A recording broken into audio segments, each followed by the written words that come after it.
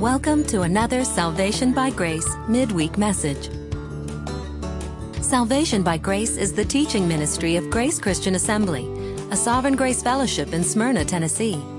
Remember to visit our website at salvationbygrace.org. Now, here's our pastor and teacher, Jim McClarty.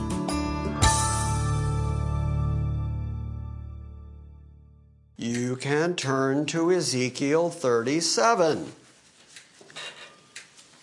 Ezekiel 37 is perhaps the best known chapter in all of Ezekiel.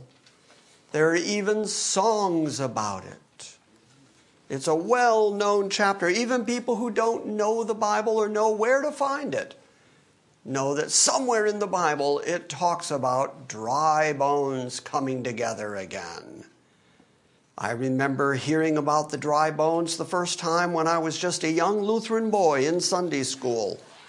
And it was told to us as a demonstration of God's redeeming power and his redeeming ability. And that exactly is what we have to talk about first before we get actually into the text. Because Ezekiel's dry bones is also one of the most mispreached of all the passages in the book of Ezekiel or in the book of the Old Testament or in the books of the Bible. Ezekiel's dry bones are consistently preached wrong. Let me define what I mean by preached wrong. You have to pay attention to what the Bible actually says about itself. When the Bible takes the time to give you an explanation of itself, you need to pay attention to that. For instance, the Old Testament has a lot to say about Sabbath and Sabbath keeping. And Judah and Israel were driven from their land because of their lack of keeping God's Sabbaths. So Sabbath keeping is a very big issue in the Old Testament. You get into the New Testament, and you read the book of Hebrews, and a Hebrew writing to Hebrews talks about the Sabbath and equates it with resting from all your work and trusting in Christ. And so you find the satisfaction of the Sabbath requirement, the shadow of the Sabbath, finds its fulfillment in Christ, that Christ himself is that satisfaction and fulfillment. He is the figure that casts the shadow. Okay, if you just spend your time talking about Old Testament Sabbathing without ever talking about New Testament fulfillment, then you're still not preaching the whole story of Sabbathing. Does this make sense? Absolutely. Okay, well, the same thing here in Ezekiel. Not only are we going to see the episode that we're all very familiar with, the dry bones, but we're also going to see God interpret for us what it is he's doing with the dry bones. Why did he do this? And his interpretation is going to be completely consistent with everything else we've seen in the book of Ezekiel. Because what we see consistently in Ezekiel is God punishing Israel, punishing Judah, and at the same time promising them restoration, brought back to their land, a kingdom to come. All of that is involved in all of Ezekiel from beginning to end. And so the same thing happens in Ezekiel 37. God is in the midst of telling Israel how he's going to restore them, how he's going to bring them back. That is the context of chapter 36, which we're going to go back and read a little bit of, because you have to remember again, there are no chapter divisions in the book of Ezekiel. Ezekiel just kept writing right from these promises of restoration that God had given him, right into the next vision that he has, which is the vision of the dry bones. And then God interprets the dry bones as, this is the whole house of Israel, and I'm going to restore them. That's the whole point of the dry bones. Now, I don't think I've heard any passage of the Bible preached on more frequently in an allegorical fashion than Ezekiel 37. And I could ask every one of you, just go ahead and do it. Just go ahead and preach Ezekiel 37 in an allegorical fashion, and you're all going to come up with the same allegory because we've heard it so many times that we just start thinking, well, that must be what it's about. Okay, there's dry bones, and then bone to its bone, and then sinew, and then flesh, and then breath comes into them, and that's what it's like to preach the Word of God. It's like preaching to dry bones. And when you preach the gospel to dry bones, then breath is going to come into them, and that's spiritual rebirth, and that's what the whole story of the dry bones is about. Except that, again, God tells us what his interpretation of it is, which means whatever else you say about it, whatever else you can conceive of or allegorize about it, if you don't include God's interpretation of it, then whatever you've said about it isn't right. Whatever else you've said about it is your imagination, your allegory, your idea of what it must mean. But if you don't include what God says it means, then you have completely ignored the obvious meaning, the obvious interpretation of it in favor of your own interpretation. And I just can't begin to count how many times I have heard preachers preach this passage and they stop preaching before it gets to the point where God says, let me interpret this. Verse 11, then he said to me, Son of man, these bones are the whole house of Israel. How often have you ever heard that part? Not often. No, they never go there because they preach the first 10 verses and then they allegorize it to mean you, or they allegorize it to mean the church, or how to preach the gospel, or what it's like to preach the gospel to dead bones, or anything like that. Especially if you start with the a priori position of covenantal amillennialism. There is no future for Israel. Israel in the Old Testament is the church in the New Testament. There's no hope for national Israel anymore. If you start with that position, then you have a big problem with Ezekiel 37 when it gets to verse 11. So what do? You just don't preach that. You just ignore that, and you just assume that your congregation is going to not read ahead. They're just going to listen to you, they're going to agree with your interpretation, and they're just going to move on. But that's why it's so very important to understand everything that we have seen in the book of Ezekiel so far, because that pattern of punishment and promise of restoration runs all the way through the book. So Ezekiel 37 is not unique to the rest of the book. It's perfectly in keeping with the rest of the book.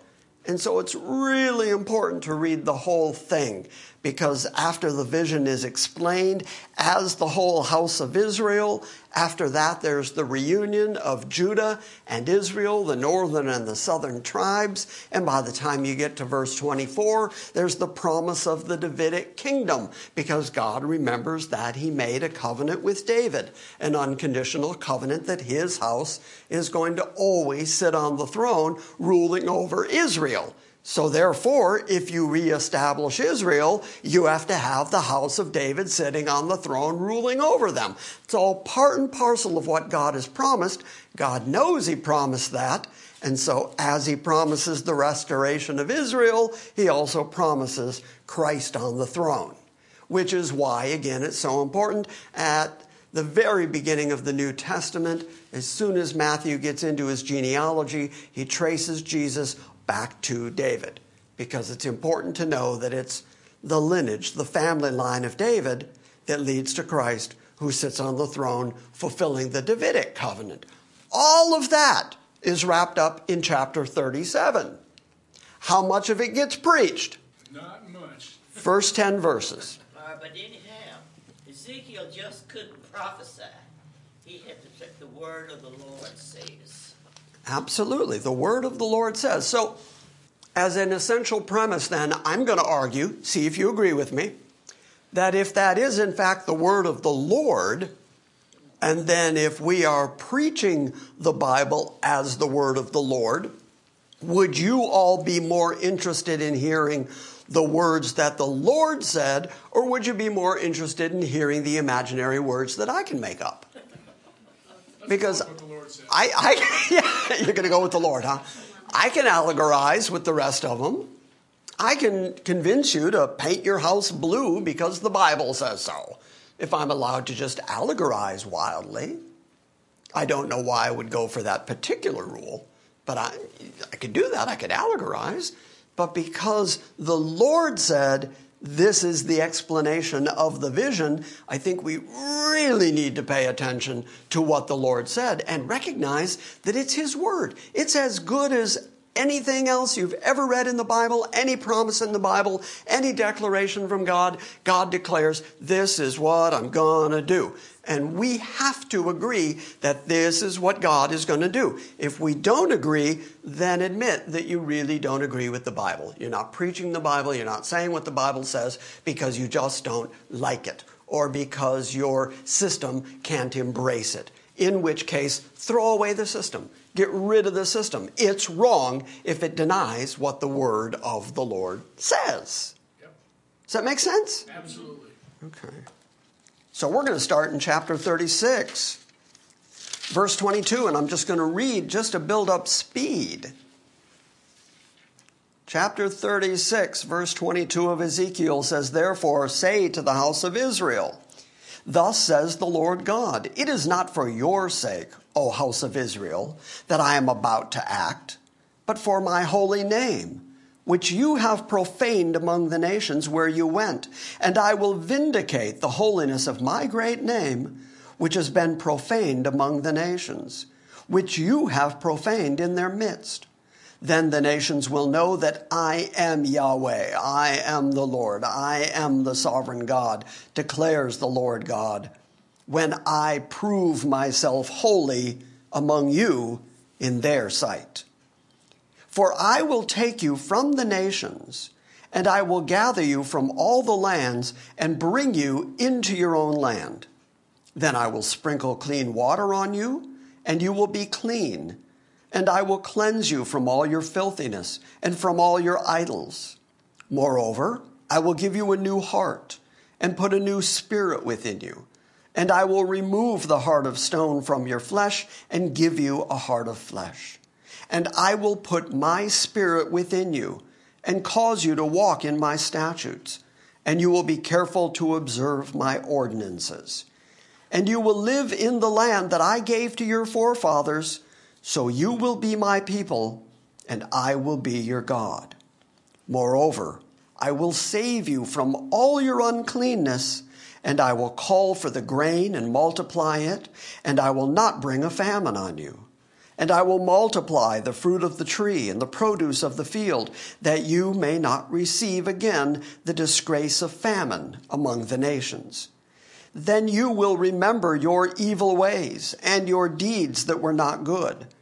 And you will loathe yourself in your own sight for your iniquities and your abominations. I am not doing this for your sake, declares the Lord. Let it be known to you. Be ashamed and confounded for your ways, O house of Israel. Thus says the Lord God, on the day that I cleanse you from all your iniquities, I will cause the cities to be inhabited and the waste places to be rebuilt, and the desolate land will be cultivated instead of being a desolation in the sight of everyone who passed by. And they will say, this desolate land has become like the Garden of Eden, and the waste, desolate, and ruined cities are fortified and inhabited. Then the nations that are left round about you will know that I, the Lord, have rebuilt the ruined places and planted that which was desolate. I, the Lord, have spoken it and will do it. Thus says the Lord God. This also I will let the house of Israel ask me to do for them.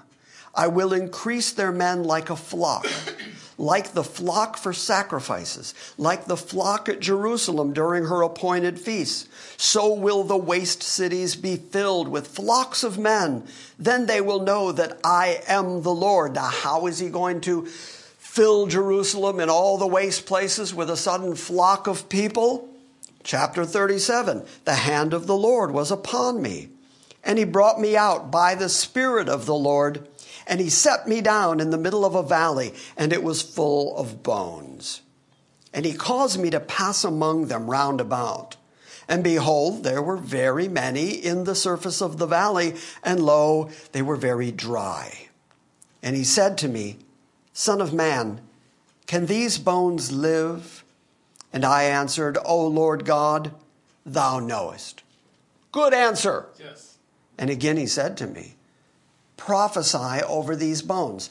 The word prophesy here doesn't mean tell them some new information, prophesy what's coming in the future. Instead, what it means is preach, speak the word of God over these bones.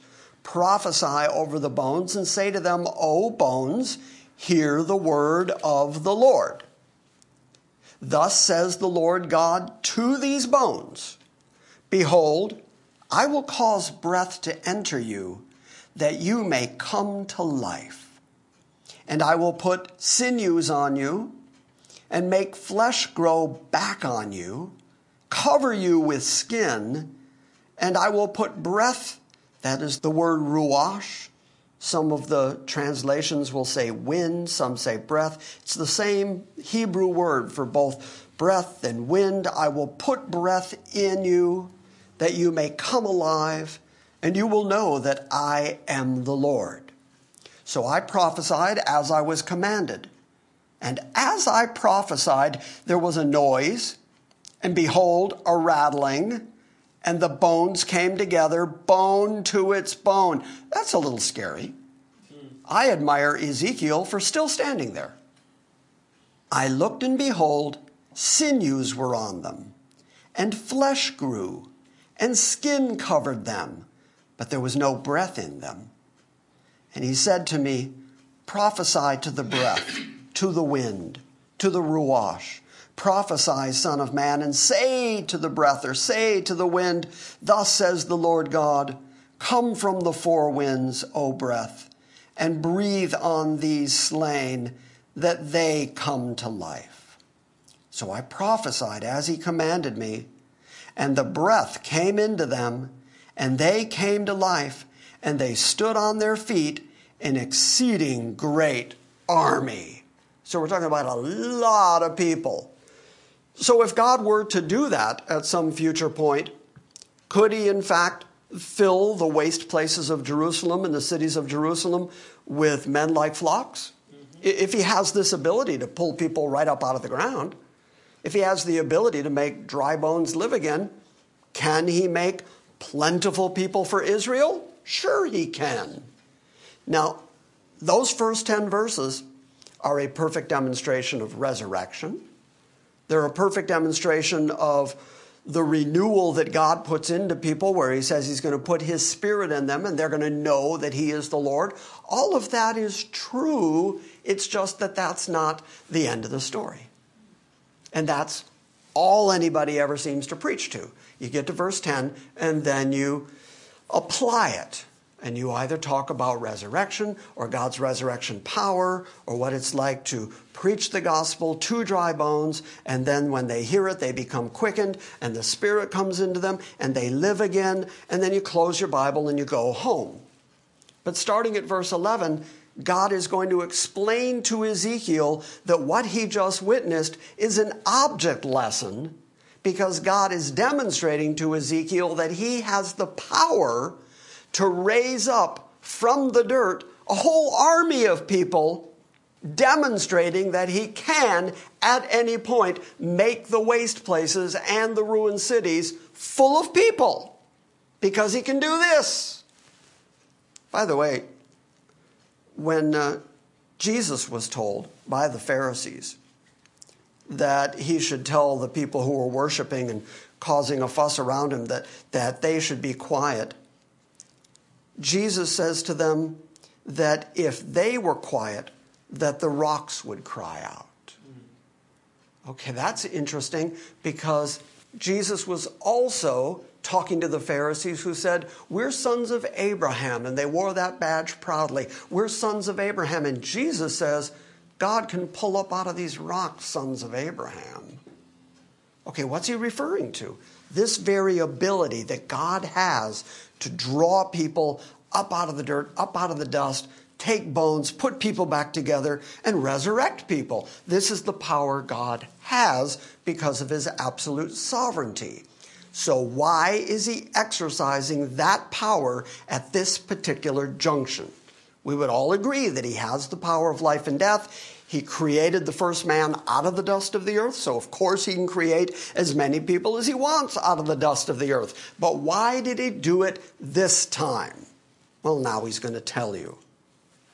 And he said to me, Son of man, these bones are the whole house of Israel. And behold, they say, our bones are dried up, and our hope is perished. We are completely cut off. Not only dead, but cut off from their land, cut off from their southern neighbors, Judah. The northern tribes and the southern tribes are separated from each other, and they believe at this point, while they're living among the Gentiles, as they've lost their own heritage and their own land, they have the sense that they are completely cut off. And God says that's the state that they are in right now. And so I brought you here to see these bones because these bones represent the whole house of Israel who say our bones are dry and we are cut off. Now, let me make one more quick connection. When you go to Romans 11 and you read Paul talking about the natural branches and the wild branches that are grafted into the root, one of the things that he very specifically says about the natural branches is that they are cut off. Because that's the language that Israel has always expressed, Israel has always felt, that since we're out of our land, since we're out of participation in the worship of God at Jerusalem, since we're away from all that, we're actually literally, genuinely cut off.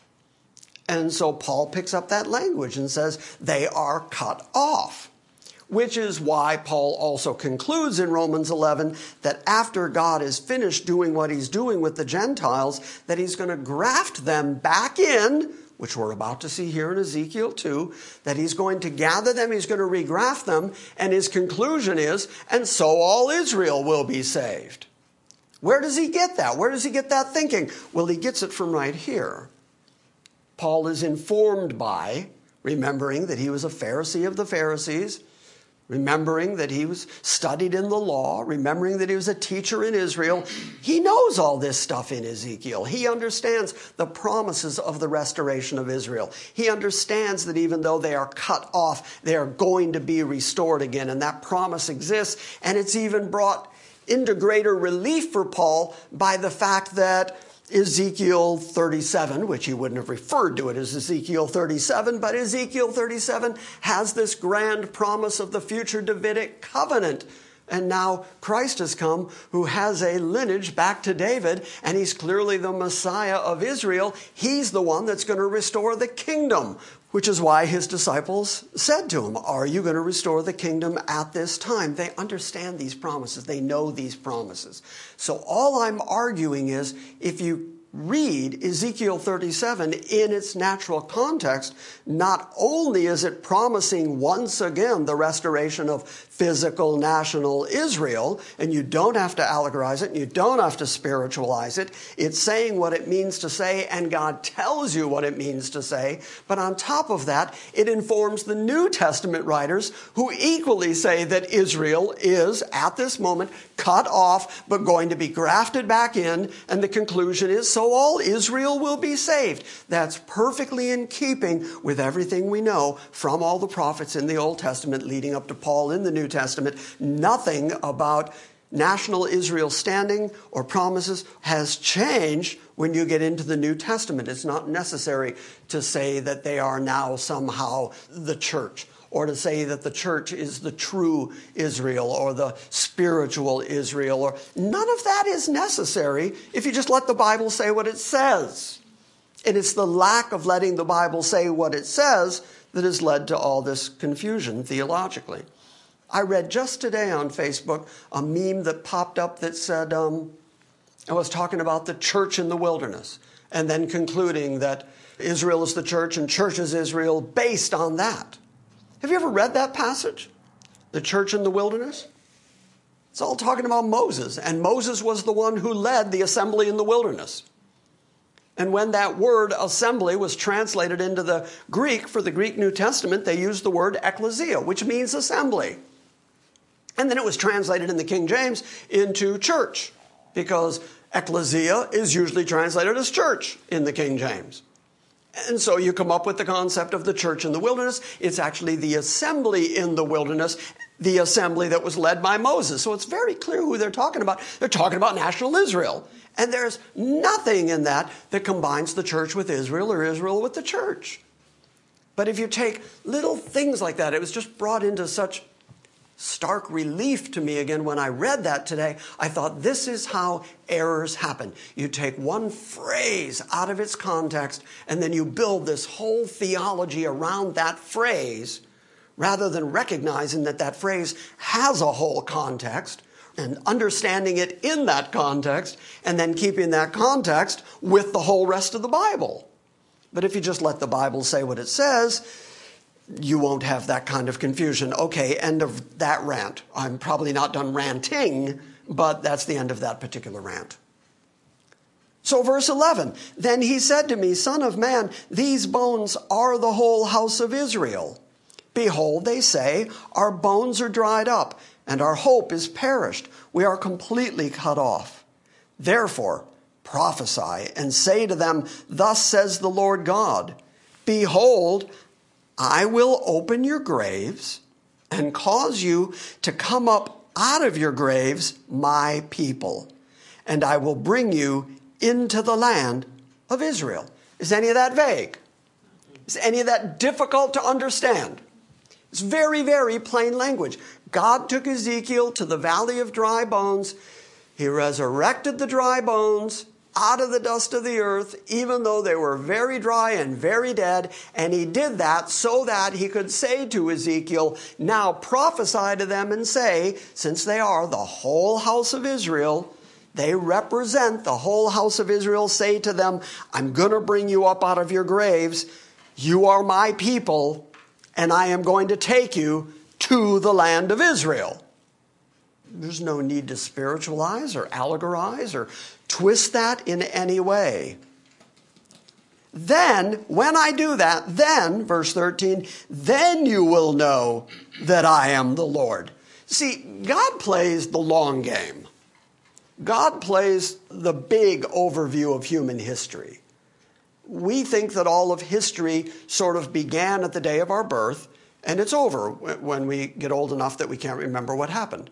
And at that point, that's our history. But God's view of history is from Adam and Eve to the New Jerusalem and everything in between. That is all what God is doing on planet Earth. And he is going to demonstrate to national Israel that he is in fact their God. He has right now got them in a scattered condition. He is doing that on purpose in order to make the Gentiles jealous. That's what Paul tells us in Romans 11.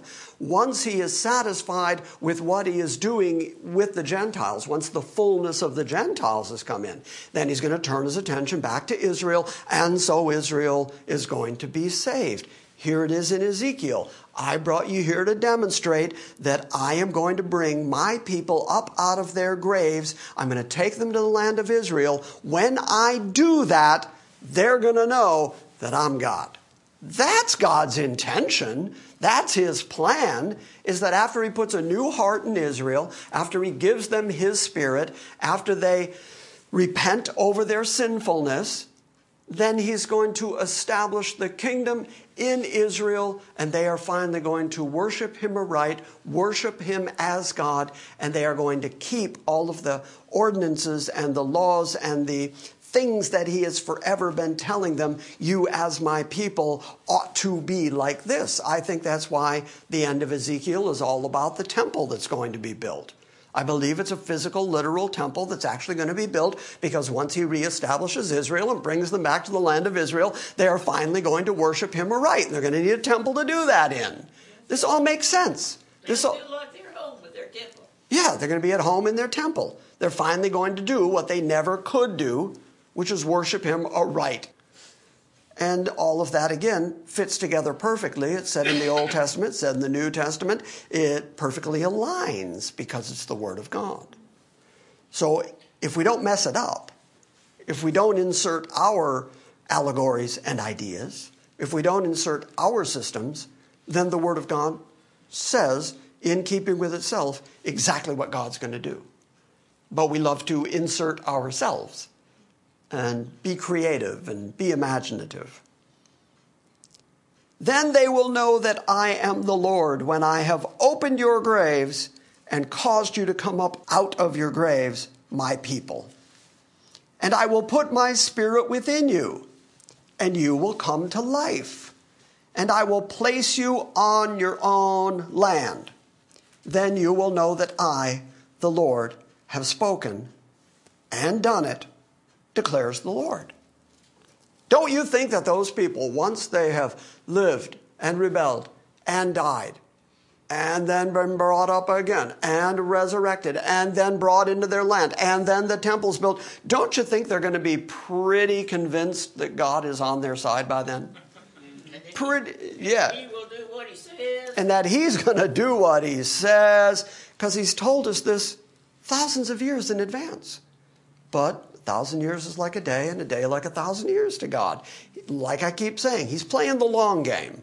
He knows what he's doing, and he is controlling human history to bring it to this culmination. So then verse 15 starts with God giving more instruction to Ezekiel, and then he's going to tell Ezekiel what it means. So again, we have to make sure we say the same thing God said. The word of the Lord came to me again, saying, And you, son of man, take for yourself one stick, and write on it, For Judah and the sons of Israel, his companions. Okay, so that means Judah, Benjamin, the Levites that serve in the temple. Those are the tribes that make up the southern kingdom, collectively known as Judah. So write on one stick, For Judah and the sons of Israel, his companions. Then take another stick and write on it, For Joseph, the stick of Ephraim, and all the house of Israel, his companions. Okay, that's the northern tribe, known collectively as Ephraim. And so he's got two sticks. One stick is for Judah, one stick is for Ephraim. Two separate sticks. Then join them for yourself, one to another, into one stick, that they may become one in your hand. So he was to take the two separate sticks. Here's Judah over here, here's Israel over here, or Ephraim over here, northern and southern tribes, and now bring them together in your hand so that collectively it's all 12 tribes once again. Verse 18, And when the sons of your people speak to you, saying, Will you not declare to us what you mean by these? Say this to them. He doesn't say, you figure it out and you allegorize. Come up with some spiritualized meaning for the two sticks. No, he says, this is what it means. Say this to them. Thus says the Lord God, Behold, I will take the stick of Joseph, which is in the hand of Ephraim, and the tribes of Israel, his companions, and I will put them with it, with the stick of Judah, and make them one stick, and they will be one in my hand. So what is God saying? You're two separate kingdoms right now, northern and southern. You've been separated ever since the time of Solomon, ever since the time of Jeroboam. And then you went off into your apostasies, and I took you into your land and then sold you into slavery, and you've been scattered and cut off ever since. But I'm not going to leave you like that.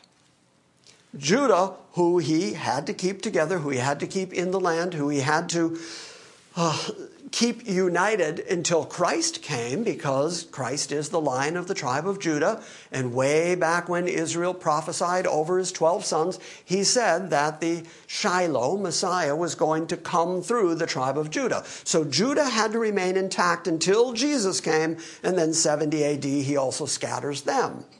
And they have always been, ever since that time of Solomon and the apostasies and the separation between them, they've always been at enmity with each other.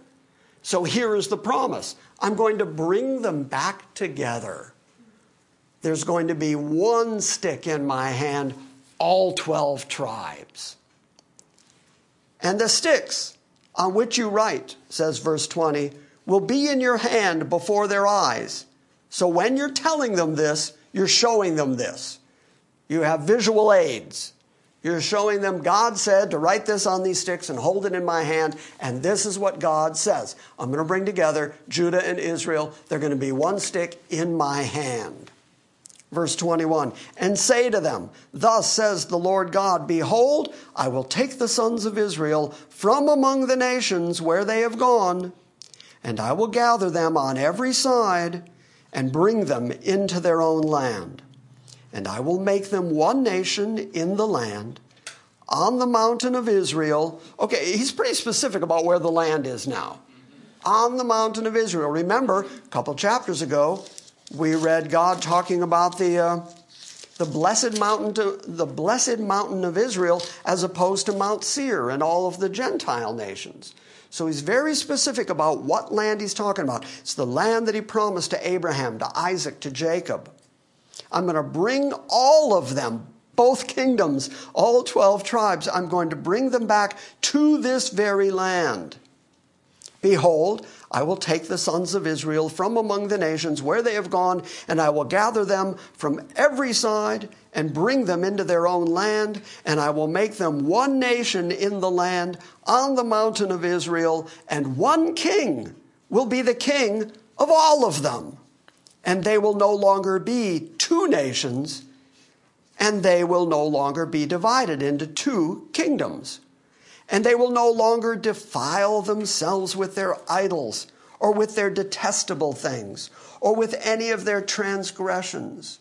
But I will deliver them from all their dwelling places in which they have sinned, and I will cleanse them, and they will be my people, and I will be their God. I can't begin to tell you, and certainly you've all heard it.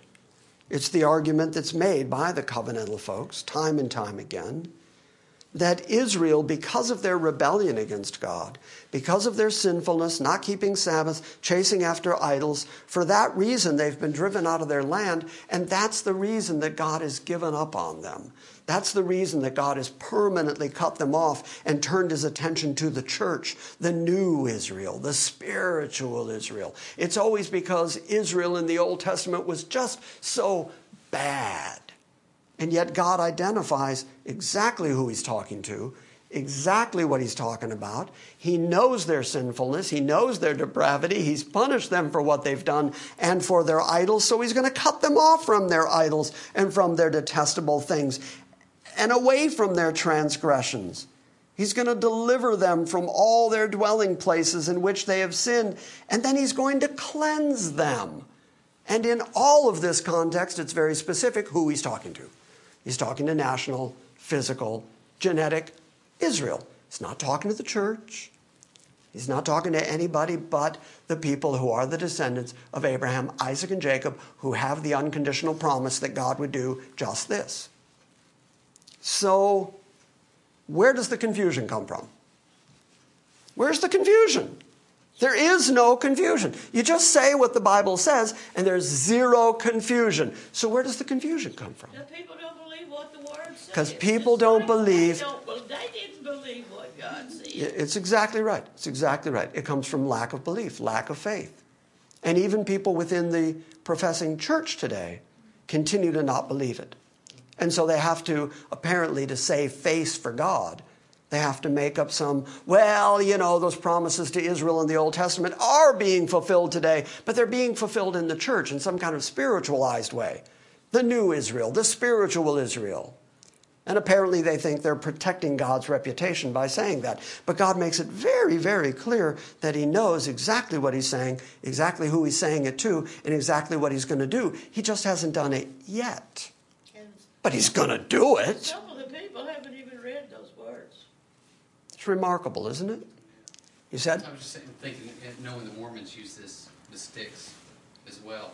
You know, Yeah. They say the stick of Judah is the Bible, and the stick of Joseph, like Joseph Smith, It's us. is the book of, well, no, it's the Book of Mormon.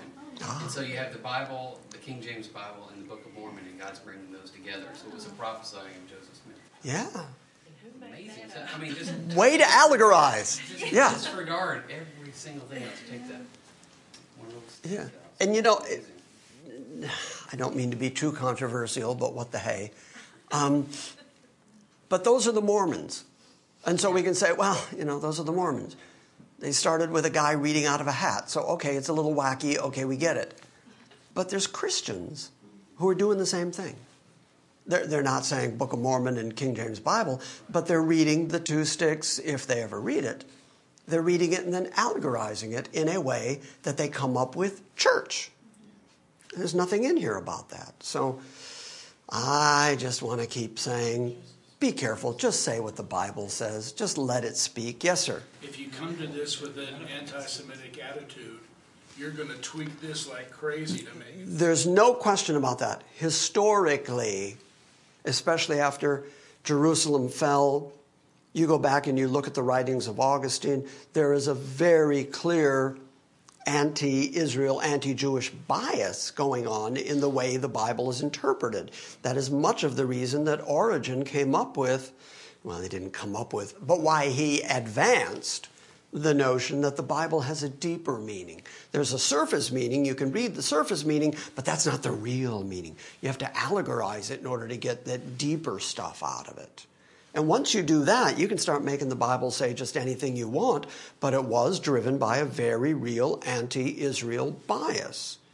And that's why if you read the amillennialists, the people who write books or articles in defense of amillennialism will almost invariably say, oh, but we're not anti-Semitic. Well, why do they have to come up with that argument right away? It's like, hey, I didn't say anything. Why are you bringing that up? It's because the history of amillennialism is absolutely anti-Semitic and anti-Israel. So they have to say, well, no, we're not. I don't see how you can even preach the Valley of the Dry Bones without just preaching it from verse 11 on, and instead talk about resurrection and whatever, when verse 11 on is sitting there right in front of you. It seems like there's really only one way to preach it, and that's the way God laid it out and interpreted it for you. Well, certainly, you know, from my perspective, there's only one way to preach it. Yeah. There's one meaning here, and God told you what it is. It's God's meaning. It's God's meaning. And so that's why I keep arguing, even if you feel compelled to tell some other conclusion, story, application, make sure, but make sure you got the God one in there. Yeah. Make sure you start with, here's God's meaning. Now, let me apply this a little bit for us because I don't know, because I want to, because I'm supposed to, because I get paid, because I'm your preacher, because whatever reason they have for doing that. Feel good. To make, yeah, See you next Sunday. I like how creative I am, any of that. Yes, sir. I was just going to add to his point about the anti-Semitism that goes on. There was a reason Paul had to include not to boast against the natural branches, because he was well aware of that. It was happening right away. The Gentiles started thinking, well, that's it. We're brought into the church. And, you know, obviously God's done with Israel. Now, granted, some of the Israelites are believing, but the rest of them, well, they're just cut off. So that's why Paul had to say, yeah, they're cut off, but God's going to graft them back in. And then he says, what is that but life from the dead? Oh, well, gee, what are we reading about here? Yep. So Paul is very informed by Ezekiel as he's creating his allegory of God cutting off and plugging Israel back into their natural root. Right. And his conclusion is, again, all Israel will be saved. I'm sorry, Gladys, what? The rest of the chapter just makes it so plain. Well, then let's read the rest of the chapter, shall we? Sure. Okay. Segue. Verse 24. And my servant David will be king over them. He just got done saying, no longer are they going to be divided into two kingdoms. They're going to have one king for both of them. Now he's telling you who it is. And my servant David will be king over them, and they will all have one shepherd. And they will walk in my ordinances, and they will keep my statutes and observe them. Why? Why does he make that declarative statement? because, as I mentioned earlier, he has made an unconditional covenant to David that the house of David would always rule over the 12 tribes of Israel. And then when the kingdom was taken away from Solomon, then the southern kingdom, Judah, was still ruled by the house of David, but the northern kingdom was ruled by Jeroboam and then a succession of worse and worse kings. And so David ruled over the collective 12 tribes. Solomon ruled over the collective 12 tribes. And then nobody else did. Until Messiah comes, whose right it is to rule. And he's going to rule over the collective 12 tribes. Because that's how God has made the promise, that it's going to be the lineage of David that is going to rule, the house of David that's going to rule over the collective 12 tribes of Israel. So if all Israel is going to be saved, then all Israel is going to be ruled over by Messiah, by the lineage of David. My servant David will be king over them, and they will all have one shepherd. And they will walk in my ordinances and keep my statutes and observe them. And they will live on the land that I gave to Jacob my servant. Okay, what land is that? Israel. Israel. He's real specific about what land it is. He's called it Mount Israel. Now he's called it the land that I promised to Jacob. Now he promised it originally to Abraham. When we were back in the book of Genesis, we took the time to trace the Abrahamic promise, the Abrahamic covenant, the unconditional covenant that God made with himself and then gave to Abraham. He gave the terms of that covenant to Abraham and then to Isaac and then to Jacob. And then Jacob's name was changed to Israel. And so God says, Jacob, my servant, is the one who I promised this land to. Well, he's the last of the three that was promised that land. So it's the land that was promised to Abraham, Isaac, and Jacob. Jacob, my servant, which is even more interesting because usually it's pretty consistent that whenever God is talking about Israel, Jacob, here the language gets a little bit confusing. Whenever he's talking about Jacob and he wants to speak of him in a complimentary way, he and his descendants, he usually calls them prince that has power with God. He usually calls them Israel, the one that wrestled with God. But when he wants to remind them of who they are, he goes back to their old name, Jacob, heel catcher, supplanter. Here he says, that name, that bad name, says Jacob, and then he says, my servant. He's still my servant. He's still my servant despite all that. So, and they, verse 25, and they shall live on the land that I gave to Jacob my servant, in which your fathers lived, and they will live on it, they and their sons sons forever. And David, my servant, shall be their prince forever. Notice what he did just there. He made a parallel between Jacob, my servant, who you would say, man, that was not a good servant. That was not somebody who obeyed you. That was somebody who got driven out of their land. That's somebody who always rebelled. God still refers to Jacob, my servant, in the same way he refers to David, my servant. And he's referring there to the messianic fulfillment of the Davidic promise. I think we could all agree, yeah, Jesus, yes, your servant. And yet he equates that with Jacob, my servant. That's really fascinating to me because God can declare whatever he wants. Chose them as his servant. He chose them as a servant. He can declare you, despite yourself, despite your sin, despite your rebellion, he can say, you're mine, and I forgive you, and I clean you up, and I give you righteousness, and I declare you justified, and I declare you glorified. God can declare whatever he wants, and knowing that you're not going to do it, knowing that you're not going to clean yourself up, and that you can't justify yourself, it takes the declaration of God to do it. Verse 26, and I will make a covenant of peace with them. It will be an everlasting covenant with them. And I will place them and multiply them, and will set my sanctuary in the midst forever. My dwelling place also will be with them, and I will be their God, and they will be my people, and the nations will know that I am the Lord who separates, sanctifies, makes holy Israel. Okay, so all the way through this chapter, he's been talking about national Israel, physical Israel, genetic Israel.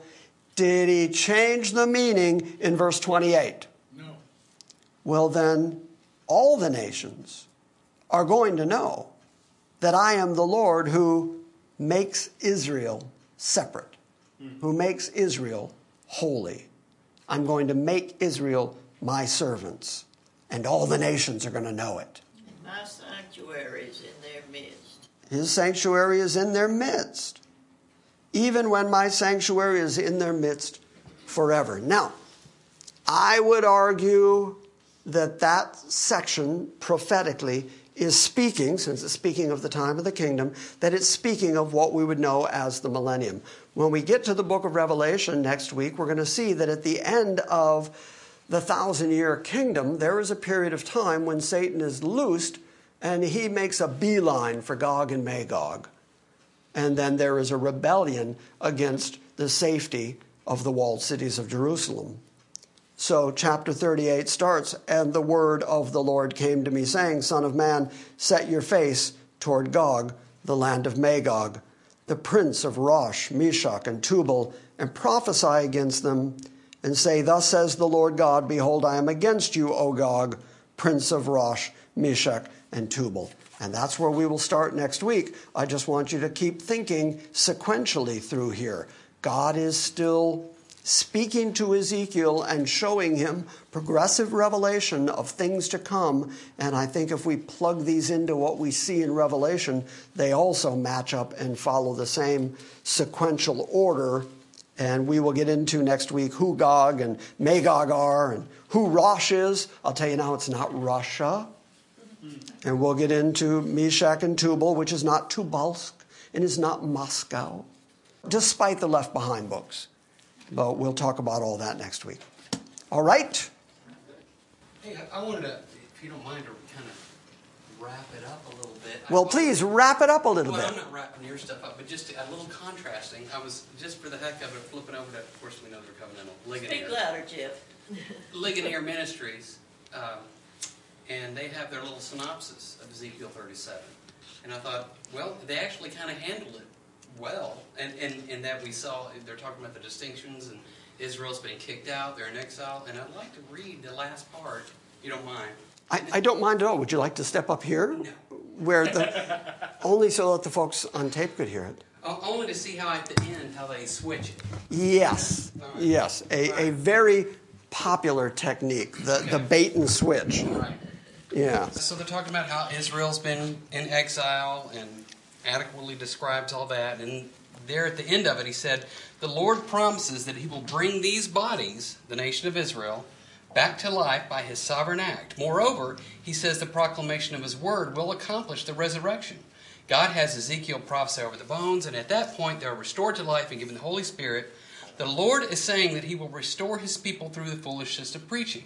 As part of this restoration, Israel and Judah will be reunited as one nation in God's hand under David, namely Messiah. And I'm like, okay, all right, we're there. So far, so good. Then all of a sudden... Although I would, just before you did, I would argue, since he said the point is that God is showing that he will bring people to life through the foolishness of preaching. Is that really what this is about? No, that hadn't been written yet. Right. But yeah, okay. But that's what he was telling Ezekiel. Okay, go ahead. Very next verse, Christ Jesus fulfills this teaching of today's passage.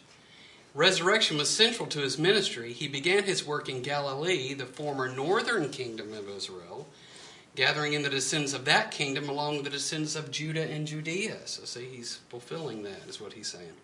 Finally, he decrees that the proclamation of the apostolic gospel is the means of bringing dead sinners back to life. And then they conclude, under the fuller revelation of the new covenant, we see that the resurrection of Israel find its fullest realization in the resurrection of the saints in the new heaven and new earth. As Christians, we are the Israel of God, the one community of believers united by faith in Jesus that is made up of believing Jews and believing Gentiles alike. Anyway, I thought it was kind of interesting. It was just there it is. All of a sudden, a switch. There it is. It's like, whoa. Yeah, that's fascinating, isn't it? Because that's the way it's actually handling well, talking about the distinction between the northern and Yeah. And then all of a sudden, well, that's fulfilled by Jesus preached in the north and the south. Yeah. And then by the time you're done, the church is the new Israel. Right. And I mean, totally disregard everything we just ended there, talking about specific land promises, the sanctuary. and the specific king and the two sticks and what, yeah. You just disregard all that in favor of a spiritualized explanation. Right. And that's everywhere. I see that constantly. But he didn't bring them back from the whole earth, did he? Just got them back to one No, he hasn't exactly brought the church back to Israel from the whole earth. That hasn't happened. Did you have your hand up? Yeah, I did have a question about, you were trying to define, to be aware of the sequence, and that's what, so this is the millennial kingdom, and then when we get 38, 39, that's that period after the 1,000 years is up, and then Satan's loose and goes out and deceives the nations. That's what we're going to read in the next coming chapters. Is that I would think so. right? Okay. Yeah. It would seem that this is the millennium kingdom, but also it has to extend over into the New Jerusalem because Right. it's Because tied my together. sanctuary is with you Sanctuary is forever. Yeah. The land promises forever, the covenant is forever, so Yeah. that can't just be 1,000 years. So that has to be like some initial manifestation of it, but not the full I agree. completion of it. Yeah, I agree. The New Jerusalem. But then again, it's called New Jerusalem. Right. It's not New Yeah. Cleveland or New Houston or something. It's New Jerusalem, Right. so that is a continuation of the promises God makes to Israel. I don't think we think of, ironically, with the name, the New Jerusalem as Jewish as we should, or as Right. because that seems to be kind of the central theme of it. And do you remember the 12 gates? Whose names are over the 12 gates? 12 tribes. 12 tribes. Yeah, so I mean, the whole New Jerusalem is the continuation of God's guarantees to Israel. He's going to be their God, they're going to be his people. Whether it's Revelation or whether from Abraham all the way to Revelation, it's all very Israelitish. Aren't the disciples supposed to sit on thrones and judge the 12 tribes? Yeah, of Israel? Jesus said, in the restoration, you'll sit on 12 thrones judging the 12 tribes of Israel, which means the 12 tribes of Israel have to exist in order for them to be judges over them. So I think the desire to do what Jeff just read for us, the desire to do that little bait and switch, just doesn't pay attention to the whole context or even the immediate wording of Ezekiel 37. And yet, as I said when I began, Ezekiel 37, everybody knows. Why? Because the hip bone connect to the knee bone connect to the, I don't know, shin bone connect to the shoulder bone. I'm all twisted up. I don't know. Megan needs to give you some lessons. Probably, yeah. So, as well known as that passage is, it's amazing how badly mishandled it gets. So, there's that. Thank you for listening to this week's Salvation by Grace message. We welcome your feedback and encourage you to visit our website at salvationbygrace.org. And we invite you to join us next time when we gather around the Word and study the sovereign grace of God.